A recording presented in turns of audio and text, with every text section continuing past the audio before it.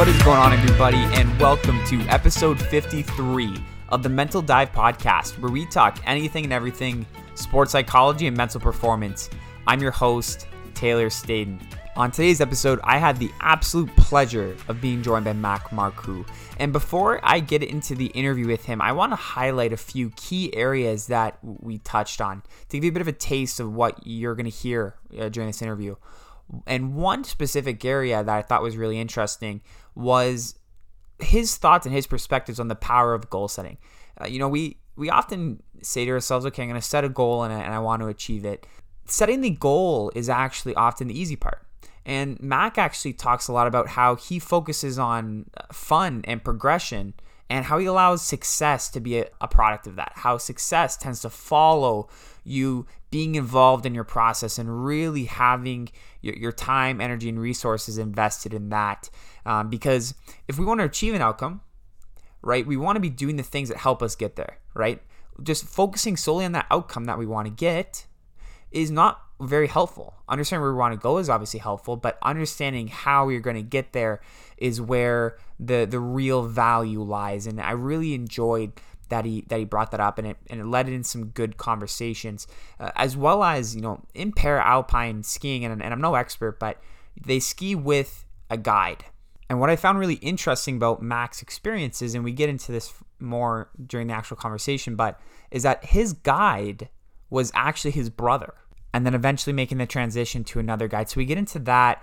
But then last but not least, I think it's really cool that we talked about, learning from his experiences in Sochi in the 2014 Paralympic Games and how he leveraged those experiences to help him perform at his best and feel more comfortable and prepared going into the 2018 Pyeongchang Paralympic Games. But without further ado, let's bring Mac onto the episode. So today's guest is a Paralympic gold medalist, winning gold in Sochi in 2014 and Pyeongchang in 2018 in downhill and giant slalom alpine skiing. The 5-time world champion is clearly known for chasing adrenaline as he continues to push his limits and defy the odds to become elite in his sport. I'm proud and happy to welcome the Sioux native to the Mental Dive Podcast, Mac Marcoux. How are you doing today? I'm good, Taylor. Thanks for having me, man. Good. I appreciate it. How have you been lately? How's the preparation going for Paralympics? It's been interesting for sure. It's been, like every sport, everyone's schedule has been out of whack for the last year. And our training kind of has been, kind of just take it where we can get it at this point. We've been doing a lot of training at home and a lot less racing than normal, kind of a build up year towards the games. But it's been as best case as it possibly could be at this point. Right. Making the most of the situation, I assume. Yeah, exactly. Yeah, good. So Mac, one way I like to always start off the podcast is I love to learn a little bit more about your story and your background. What's your why and what pushes you to put up with the adversities, pressures, and challenges along the way? Oh, yeah. Okay. So I grew up in Sault Ste. Marie, Ontario, or just north of Sault Ste. Marie in like a little community called Goulet River. And kind of grew up far enough outside of town that I was pretty, we were pretty family oriented, not being able to kind of bounce back and forth to Sault Ste. Marie to play a bunch of sports and that sort of deal. So we kind of spent a lot of time on motorsports. When we were kids, we spent a lot of time dirt biking and snowmobiling and racing go-karts at a young age. And kind of when I turned 8 years old, my vision started to deteriorate due to a disease called Stargardt. So I lost all my central vision and left me with 6% in my peripheral as of right now. And it's just kind of shifted kind of our whole family dynamic when we were kids. It went from racing go-karts and stuff. My parents immediately started looking into sports for visually impaired athletes, and something that the whole family could kind of get involved in and continue to kind of do together. And we stumbled across ski racing. Hadn't really ever heard of ski racing before, other than like seeing the able-bodied side on the news, but the para-alpine world was kind of a new idea to us and didn't really know it was out there. And we kind of got in touch with Alpine Canada and had some videos sent our way of a former teammate of mine, Chris Williamson, who was kind of like wrote the book on visually impaired skiing. And he got in touch with us a little bit, and we had reached out to some other athletes like the McKeever brothers and other athletes kind of with the same diseases I had, just kind of more so for peace of mind for my parents, just like kind of reaching out and kind of finding out what was in store for us for the next, you know, rest of our lives pretty much. Yeah. And yeah, so we kind of got some videos of Chris, and it looked like a lot of fun ski racing. So we jumped in with 2 feet and joined the local ski club in Sault Ste. Marie. It was Searchmont Ski Runners, and and we started kind of just feeling it out. We thought we'd give one season a go. We skied as a family just for fun, kind of growing up beforehand. We had night skied at a really small, now abandoned ski hill, but Oh, yeah, we skied at a little ski hill on Tuesdays and Thursday nights, and figured ski racing looked like it would be a lot of fun. So we jumped in and kind of immediately fell in love with the sport. And you know, we had a really great little community around us at Searchmont, and it was a lot of fun. And it kind of just started to snowball from there. I raced able-bodied in Northern Ontario for 4 years, 5 years even, mm, until my vision had deteriorated enough that I felt it was necessary to start skiing with a guide. So I started kind of training with my brother in 2011 as my guide, and we just trained with the Able Bodied Club and kind of figured out how to ski together in the same course. And it took a lot of learning and trials and errors, and we eventually had it kind of figured out enough that at the end of that season we were aimed out to Kimberley, BC for like the para nationals, just to see kind of where we'd stack up against the rest of the para crew. You know, we hadn't really seen or been around anyone else in the para alpine world, so we ended up going out to nationals, and we ended up, you know, having some pretty good success, and I think we came home with some medals and turned some heads with the national prospect team. So we started skiing with the development crew kind of right out of 2011, and it just kind of took off from there. You know, 2012, 13, we spent a whole season just kind of, I guess 2011, 2012 season, we spent that whole season kind of bouncing around North America to NORAM races, and, you know, just getting familiar with the para alpine world. And then the 12-13 season was our kind of our World Cup debut, and we kind of went on a trip by trip basis, and it kind of led us right nicely into 2014 where we qualified for the games. And it was yeah, it was crazy. It was like those 4 years just flew by. And before we knew it, we were kind of standing in line, you know, within a couple months out of the games, and just leading into 2014. And my brother had retired in 2016. I skied with Jack Leach for 2017, 2018, and now we're in another 4-year block. So it's crazy kind of looking back and thinking yeah. about the last 8-10 years and how fast it's kind of gone by, and we're already in our lead up to Beijing 2022. It kind of blows my mind. Yeah, 100%. And I feel like there's so much to unpack there too. One thing I'd love to mention is the Northern Ontario connection. I actually studied at Laurentian University for the past 4 years, so it's nice to connect with you know, someone from the Sioux. And I'm sure you did a lot of skiing over in Sudbury too, no? Yeah, we're growing like racing kind of in the Northern Ontario division. We skied around Sudbury and North Bay and kind of Timmins, the Sioux, and Thunder Bay, and just kind of bounced around Northern Nice. Ontario a bunch. Nice, right on. And one thing you mentioned is, you know, when you're young, you started to qualify for certain events, and at the age of 15 years old, you won 3 golds at the IPC Alpine Skiing World Cup. What was this experience like for you, having so much success at an early age, and how did you kind of maybe try to keep a level head throughout the process? I think a lot of it was had to do with goal setting for myself and my Okay. brother. At that point, we looked a lot more towards um, progression than we did kind of results based goals. So as long as we were feeling good, and you know, within our training, within racing, we were progressing, we were kind of happy. And I think that Mhm. kind of led us into a very kind of different approach than I guess lots of athletes look at, and they'll set a goal, you know, say a couple of years out, or from like 4 years prior to the next games, they know kind of exactly where they want to be at the next games um, if they can get themselves there. And I think I've never really been kind of about the results based goals at all, and just kind of set things on having fun and trying to continue to progress in skiing. And um, the kind of success that come along with that. And I think it was, it was a really cool kind of different approach, but it was a lot of fun. Yeah. I love that approach though, of focusing on your process and progression instead of the outcome. Cause that's something I preach to a lot of athletes I work with, is that it's not that outcomes don't matter. Obviously we want to win gold medals and come first place, but the more you focus on your process and focus less on the outcomes, the more likely you are to achieve the outcomes you want to achieve. It's really interesting the way that dynamic works.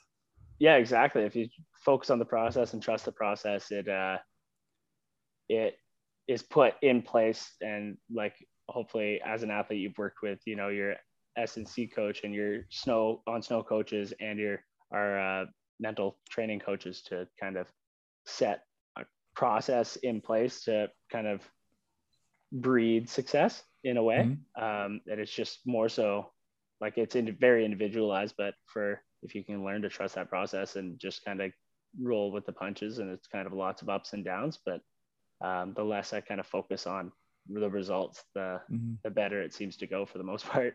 Yeah. How do you trust the process then? Like how do you maybe try to stay on track when it's really, really tempting to maybe focus really on those outcomes?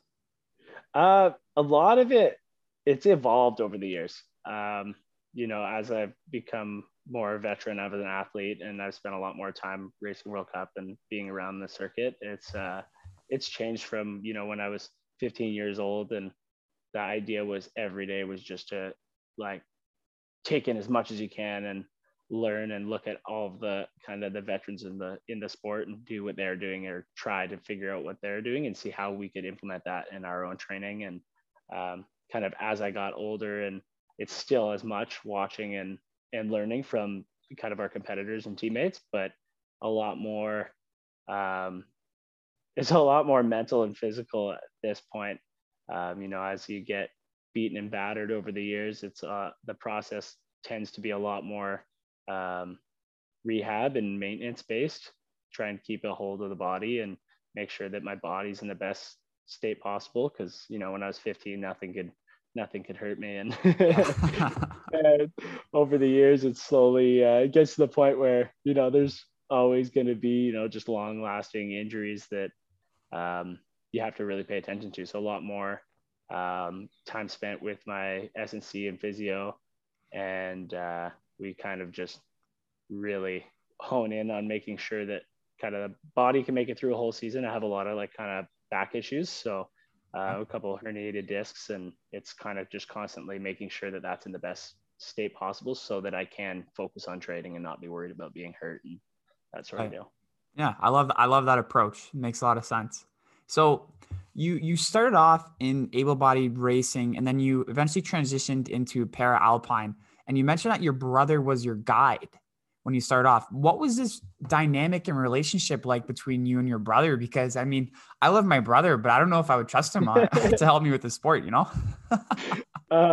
BJ had a very interesting relationship growing up. Like we were out of town enough that we spent every day and every night kind of playing together. He was 3 years older than me, and it was I was kind of the only kid on the block, so we kind of pushed each other and grew up just kind of thriving off each other.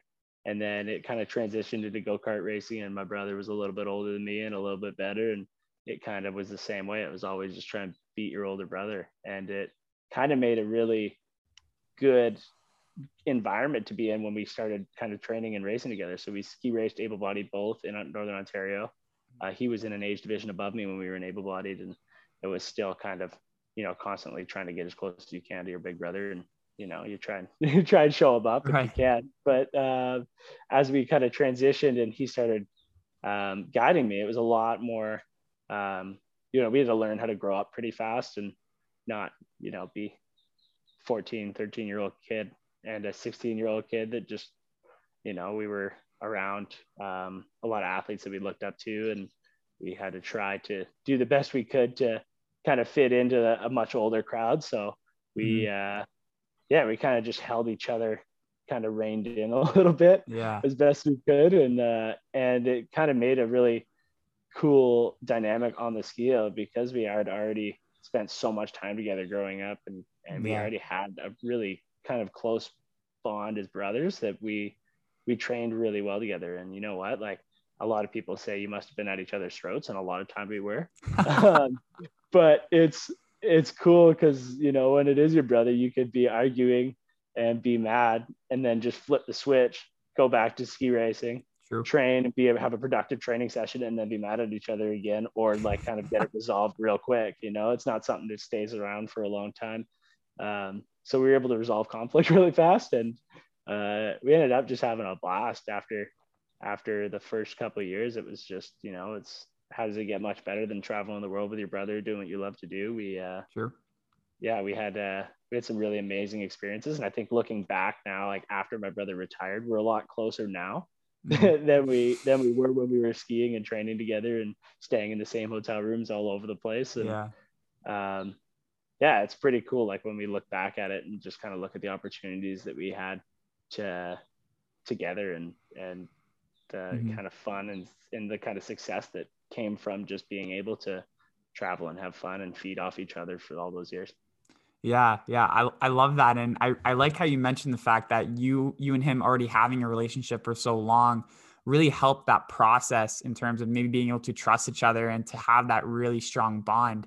When you think about your experiences in using a guide originally with your brother, and you mentioned how you moved on to a new guide since he retired, what role does trust play in that relationship between you and your guide? It can be a big factor.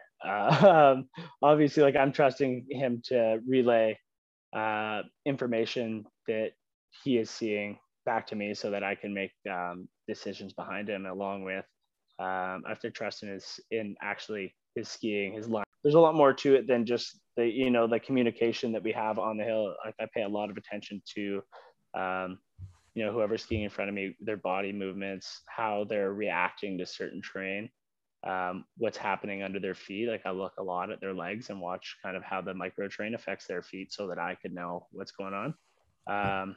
So a lot of it is trust, but there's also like a full 180 where like you don't really have another option when you're skiing with a new guide. You either kind of trust them and do what they're doing, or you kind of fend for yourself, and fending for yourself when you can't see too good doesn't usually fare out. So you kind of just put all your eggs in one basket and hope for the best. And fortunately, I've been lucky to have some amazing guides over the years, and I've never had a problem. It takes usually about a camp to kind of get things dialed in, and we spend as much time on snow, and we stay together in the same room outside of skiing, so we get to know each other really well. And every guide transition has gone really smoothly, and I've been super lucky that way. Good. That's awesome. And kind of, I guess, taking a step back, at what point did you realize that you had to make the transition from able-bodied racing into para-skiing?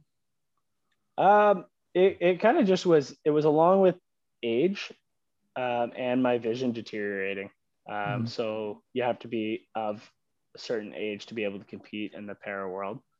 And at that kind of same point, my vision had deteriorated enough that it just made sense to ski with a guide. I was losing a lot of gaits in my blind spot and having issues with that. So we figured, it just made sense. And like looking back to it, it's hard to remember. I remember my parents being like, all right, well, this is a season. We'll order some radios online, and ordered some radios. And then we spent, the first month just trying to figure out how the headsets worked. Because we're, not the most tech savvy crew. So we're figuring it out.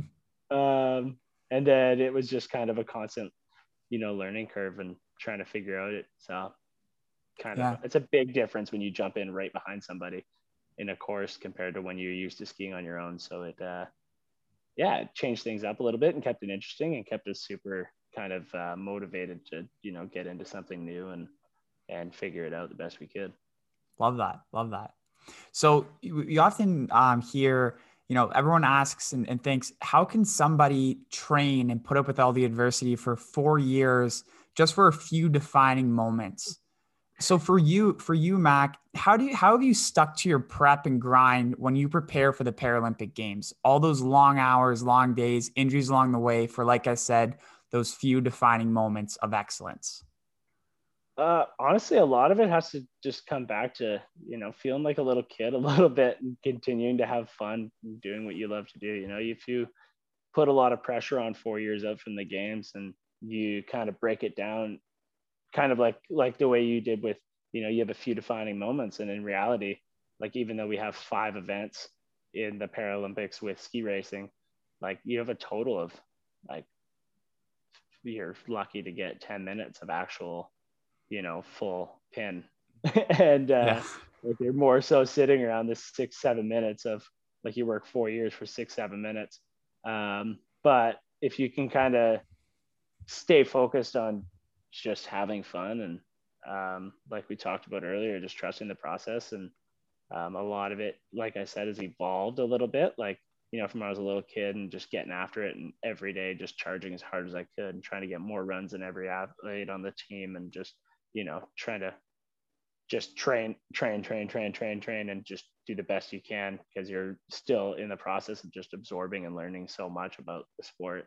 And now, so it's more trying to make a game plan 4 years out to know that, and just be able to stay motivated throughout that 4 years. Like, there's lots of ups and downs, and especially in this last block, it's been crazy with the last year and a bit, kind of throwing a wrench in a what would be a fairly normal training and racing program. So it's yeah, just finding ways to stay interested and motivated. And I do a lot of kind of sports outside of ski racing just to kind of make sure that I stay motivated in ski racing. If you do the same thing every day for 4 years, I'm sure by the end of it, you're just gonna just be over it. And Yeah.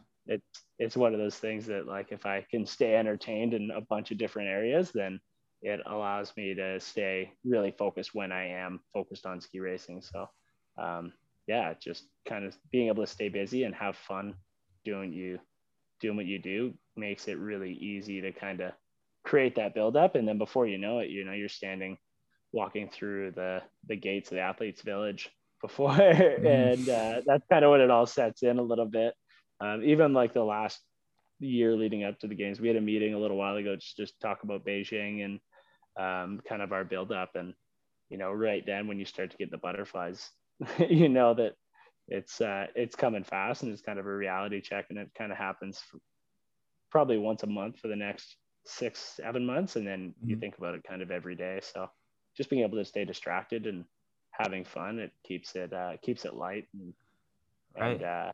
and exciting. Yeah. And then Yeah. I kind of love what you mentioned about having other sports you play and having other interests. That's something that I've been really learning more about lately. And I think is really important, is just that if we want to stay mentally fresh, sometimes the best thing we can do for our performance in sport is to get away from our sport. Like, exactly yeah. just check out a little bit and kind of put all of your time and energy into one thing that has probably nothing to do with your sport. Like, most of my kind of hobbies cross over a little bit just by they're really good cross training sports. Like, I spent a Mm, lot of time downhill mountain biking and snowmobiling, and free skiing is a really big hobby. So just being able to mm.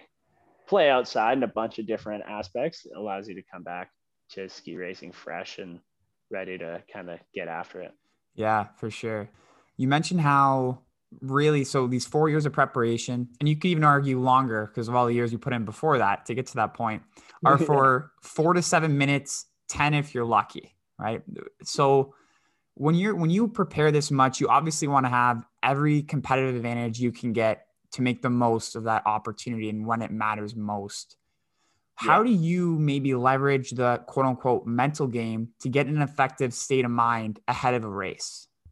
A lot of it has to, for me, in order to be kind of in the right mindset coming into a race, I have to have a kind of a good warm up is the biggest thing. But kind of, if you train to race and race to train and kind of live off of that kind of idea, then the more ducks you have in a row in a training environment makes it very seamless when you go into a race environment. So if you practice every day the same kind of race routine like you're going to have when you kind of, whether you're, you know, playing around at a NORAM race and you're just jumping in for a couple extra starts in the year, or you're jumping into the start gate of the Olympics, if you train that same way every day, starting from when you wake up, you do the same thing, you have the same, very similar warm up. It doesn't have to be exactly the same, but just being able to have kind of all that dialed in so that you know that everything's taken care of before you get in that start gate, so that you know when you do kick out of the start and you have your, you know, minute and a half downhill run ahead of you, and that's all there is. Everything's done leading up to that point, and all you have to do is kind of trust that you've had the preparation and you know how to do what you're about to do. And along with, you know, a lot of visualization and that sort of deal, you know, lots of tracks. We spend a lot of time learning how to visualize the best we can and have a really good mental picture of our track before we get into it. And yeah, it's just kind of trust the preparation at that point.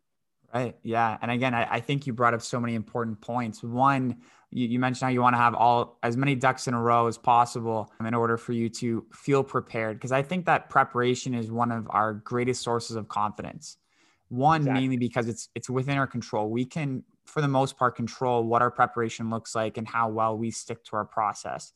So really, at the end of the day, when you talk about trusting yourself and just letting it carry out, being able to lean on that preparation and say to yourself, I've honestly taken all the steps I can to prepare myself, and the rest is really just up to me to carry it out. But another thing I really like that you mentioned was the fact that the way you practice is actually really important for the way you perform. And I think that's why there's so many good practice players per se that can't transition it into a competitive game environment. And I think part of that is because they don't practice similar enough to the competition environment, and they maybe Right. go through the motions. What are your thoughts on that? Yeah, no, I'd have to agree. Like a lot of people change a lot of things up when it gets to a race, especially when it gets to an important race. You know, something that they're really passionate about or something they've been thinking about for a long time. They'll almost do more or do too much leading into the game, or leading into that race, that game, whatever it is. And they'll, you know, you train and you're so strong in a training environment because you have a routine that you get after for. And, you know, especially in ski racing, we start training on snow in August and we don't usually race till either late December or January. So you spend all this time building a routine every day. When you're on snow, you build this kind of prep starting from like your morning warm up, and then your warm up on snow, and then, you know, your inspection. Everything has to be kind of similar. And when you do that in training and it's similar and it's a little bit lighter feeling, like you keep it light, keep it fun, a lot more people, you have this really productive training session after training session, and you end up being a really strong athlete in training. But as soon as you get into a race, you kind of almost overthink it and jump in too hard, and you think too hard, and you overdo kind of all of your prep work that you've been training and doing for the last, you know, however many months or years. And it just kind of throws you a little bit of a wrench. It brings up nerves, the anxiety gets high, and it just doesn't make a calm, fun environment in order to be productive, you know? Yeah, for sure. And when you think about those pre-race nerves and those jitters, you've obviously competed in different types of events like giant slalom, downhill, super G. Yeah. For you, do you want to have a different kind of level of nerves leading up to each different kind of race, or are they all pretty similar for you across all the events? They're all pretty similar. And honestly, the nerves come a lot from the kind of momentum built coming into that race. If we're running on a, you know, good positive momentum and it's been, you know, a very productive season, the nerves are a lot less, but they come back in when, you know, you have that return to snow. And I've spent a lot of time kind of rehabbing and returning to snow over the last couple of years. And you know, every time you get back in a first race, you're a lot more stressed out. But I think between disciplines, and as long as we're in a really good spot, nothing really changes much between the nerves. You know, it's the same idea no matter if it's GS or it's downhill. It's just downhill maybe a little bit less nervous just because it's a like personally a stronger event and it's a lot more fun. Like for me, it's something that I really gel with, and it's I'm really passionate about the speed racing. But yeah, it's kind of the same across the board, and it just has to do with kind of the positive momentum built kind of prior leading into it, with the races earlier that season, the training leading up to it. Yeah, I love that. I just wasn't sure if maybe you like to be a little more fired up before one type of race instead of another, because I feel like across different sports, some athletes may feel that way, but it's also very individualized. So it's interesting to hear how you approach that.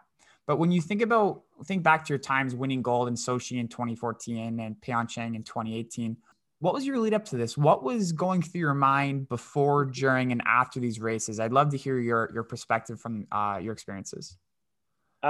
Before races, it was crazy. Even like the difference and the contrast between Sochi and Pyeongchang. I think just in Sochi, everything was so new, and my brother ended up not being able to compete. So there was a big kind of curveball thrown at us just leading in. He was a week and a half, 2 weeks out, and he had some kind of lasting back issues as well, like very similar to mine with some herniated discs. And he ended up, tossing his back out like 2 weeks before the games, wasn't able to compete. So it took off a lot of pressure in a sense. We'd worked together and raced together, and we had kind of built up this kind of mental image of what this games was going to be and what we wanted from it. And as soon as kind of BJ got tossed out and I started skiing with Rob, a week prior, and I'd skied with Rob Femi a little bit beforehand, but it took off a lot of exterior pressures and made it, we were here, we're just going to do the best we can with what we got. We haven't really trained together much. Let's just kind of wing it and see where we end up, like leading up to the games. And, in the start gate, it's always a very similar feel. You're kind of just numb and you're kind of going through all the little things, and you're maybe do one extra visualization just while you're waiting in the start gate, and just trying to be as ready as possible. But the after effect is pretty crazy. You get like this, a lot of people talk about like an Olympic or a Paralympic hangover, where you do set goals and leading in, and you're kind of focused on this games for 4 years, whether like it's kind of in the back of your mind all the time, like as much as you try not to think about it and just kind of go day by day. And I try not to set very results based goals, but it's something that's kind of always sitting there and it's always hanging over your head. So as soon as you finish the games, you have this like excitement, depending on how the results went. And if you had ended up having a good games, you're come home just so stoked and kind of fired up, but you don't really know what to do with that energy, because you're kind of reassessing your whole kind of goal set. Like if you don't really think about what's coming after the games, it's hard to really put that into words when you do come home and you kind of wind down from a very intense year usually, and you're thinking about, what next? Like you have to really flip that switch fast to stay kind of on track. And you just kind of think about like, what can I do next? Where do I want to go from here?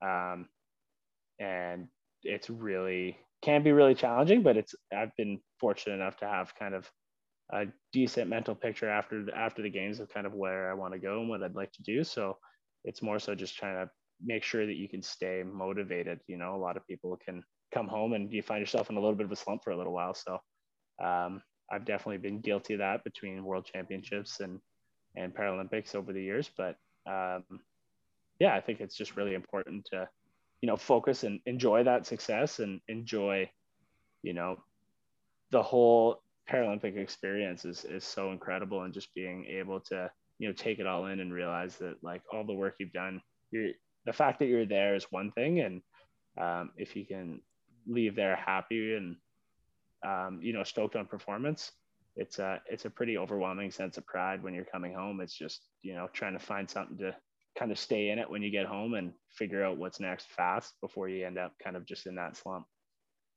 Yeah, absolutely. And I have to take a step back here because I'm really interested to know, you mentioned that your brother getting ruled out of the Paralympic Games 2 weeks before took pressure off of you. Mm-hmm.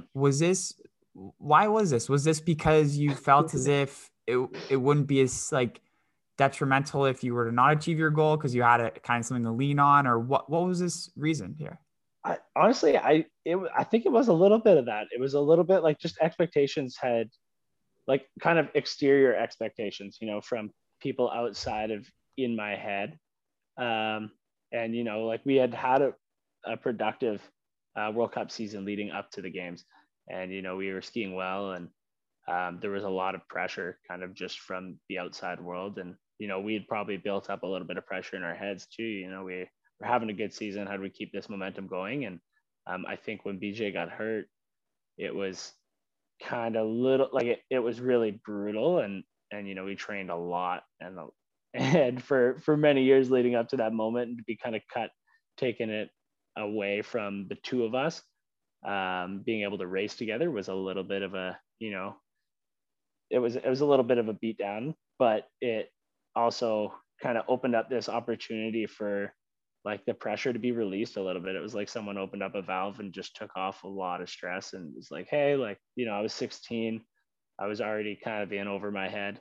and it was just something like, whether it was mentally just flipping a little bit of a switch and just being able to come in kind of open-minded and not really knowing where we were going to end up, not knowing if it was going to work out, I think it just made it a little bit less stressful leading in. And I think a lot of it had to do with skiing with Rob. Rob was a really great guy and handled pressure really well.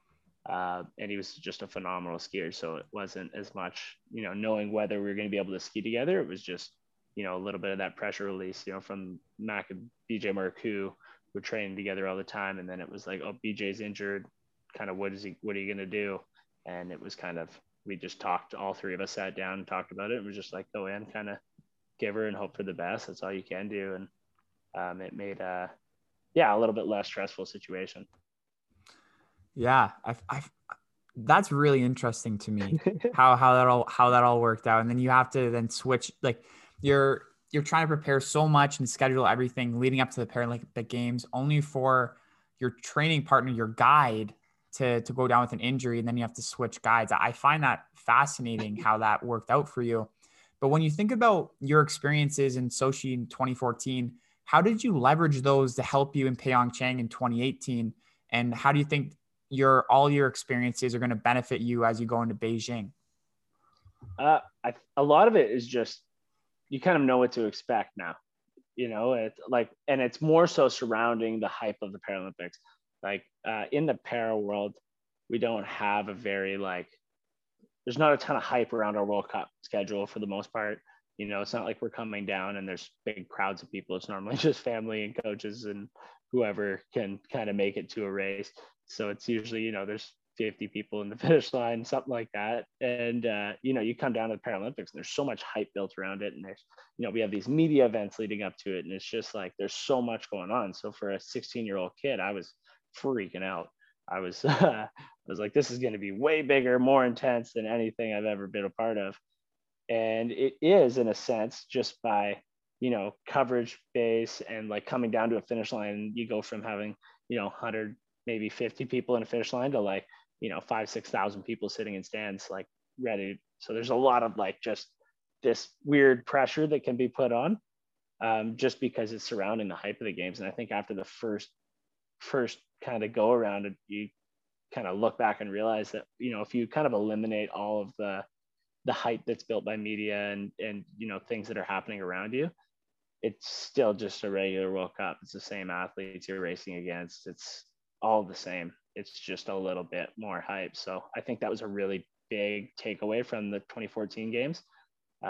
So when I was coming into 2018, I came in already a lot more level-headed and a lot less stressed out, just because I knew what to expect a little bit more with the surrounding pressure and the hype building coming up to the game. So it just made it made it a lot more seamless. It made it from a World Cup to a Paralympics. It felt a lot more similar.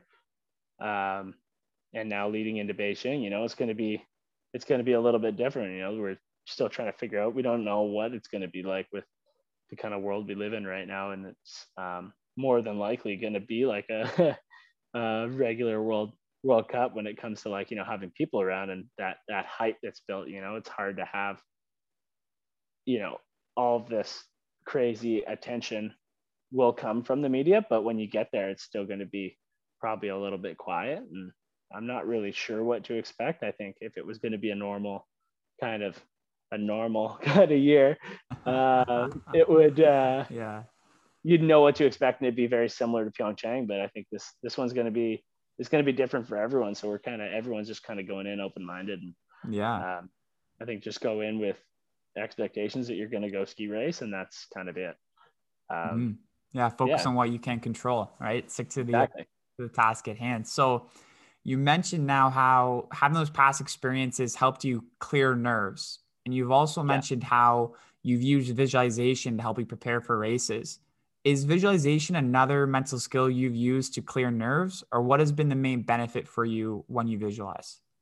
It is definitely, it's definitely a skill that can help with nerves. And it's more so just that, when you feel prepared, the nerves are less. When you feel like you're ready, and you like, every athlete has gotten to that point where they've been to a game, or they started I've stood in the start gate and been like, I'm ready. Like, I know what's happening. I know exactly what the track looks like. I have a solid game plan with my guide. Like, we're ready. We got like everything that we could do leading up to this point is done. Let's just go skiing. And I think when you do have a solid visualization, and when you have a solid kind of plan of like that pre-race routine, and then you really focus on paying attention to the little details throughout inspections and training runs, and especially in the downhill when it's a lot faster, higher stakes, and it's, if you can kind of take in as much information as possible throughout those 2-3 training runs and your inspections every day, and you can have a clear mental image of what that racetrack looks like, it's really helpful. And so, when you're coming around the gate, exactly what's going to happen next, at least in the track. It doesn't always go to plan, and you have to always be able to like improvise and adapt, overcome kind of certain things that happen, mistakes and something you didn't anticipate. But if you can anticipate as much as possible, you come in a lot less stressed out than if you're looking at the first rollover and you're like, your visualization wasn't quite there and you're not really sure where you need to be. So it's huge, being able to know what's happening ahead of time. Yeah, I love that. And one thing I like to always remind the athletes I work with when it comes to imagery and visualization is that it's not just about visualizing what the perfect race or competition or shift would look like. There's a lot of benefit to visualizing things that could go wrong and Yep. how you would optimally respond. Is that something that you incorporate into your routines? Totally. So when I look at a lot of tracks, I'm looking at, your best case possible line. And then you're always kind of looking out into like, if I make a mistake, if I run this gate too deep, I'm going to be down there. How am I going to recover from being down there? So you're always looking, like, you're checking the snow conditions, not as much in your race line, and kind of over where, if you do screw up, that's where you're going to be. So like little things like that, knowing that there's still surface over there and you won't have to panic, or if you're going to come and as soon as you cross that die line, there's going to be a wall of kind of cement, like super crappy snow from slipping over the days and stuff like that. And just kind of having an idea and planning on, maybe things aren't good. If I come in here faster than I think I'm gonna, like, I could end up over here. How do we recover? And a lot of it just has to do with, miles training beforehand. You do it in training over and over again. And that's the kind of the best way to train, is make as many mistakes as you can to learn from them. So when Yeah. you do kind of make a mistake in an event that you're super excited about or passionate about, you're kind of ready. So you never have a perfect run. Like I don't think I have yet. But it's you Keyword, kind yeah. of just, yeah, one day, hopefully I can come through a finish line one day and just be like, that was it, that's the one. Yeah. But things don't always go to plan. So if you plan for not always going to plan, at least you have a little reassurance in the back of your head that you did check into kind of all the kind of possible scenarios and what ifs, so that you're ready for when it comes down to, you do making a mistake. Yeah, for sure. And that even just speaks to the value of making mistakes. Like you're talking about, like, mistakes are our greatest tool for learning, but it's just a matter of our willingness to engage with these mistakes and actually learn from them instead of maybe just ignoring them and pushing them to the side. So I really appreciate you mentioning that. Well, Mac, I'm conscious of your time, and I really appreciate you coming on the podcast today. If there are any aspiring Paralympians listening to this podcast, what is one piece of advice that you would give them? I'd just say continue to have fun. Everyone's in a sport for a reason, and it's usually, when you get down to the roots of it, it's because you started it and you started having fun. And if you're having fun, then things will kind of fall in place. Continue to train hard and enjoy what you're doing. It'll keep things light, and you'll have a lot more fun of a career. Great. Thank you. Well, Mac, again, I appreciate your time. It's been a ton of fun learning more about your experiences and how you've leveraged mental skills to help you become one of the elite in your sport. So thank you. Hey, yeah. Thanks, Taylor. Thanks for having me. What an absolute treat that was. One more big thank you goes out to Mac for joining me for today's episode 53 of the Mental Dive podcast. Listen, if you're an athlete out there and you're interested in learning how you can improve on your mental performance in areas like confidence, resiliency, mental toughness, focus, you name it, please do feel free to reach out. Reach out to me Instagram, Twitter, at Taylor Staden, that's at TaylorStaden, or you can email me at taylorstaden1@gmail.com. I'll include all that information in the description of the episode for easy access. Well, everybody, I hope you enjoyed today's episode, and I'm looking forward to sharing another one with you next Monday. See you then.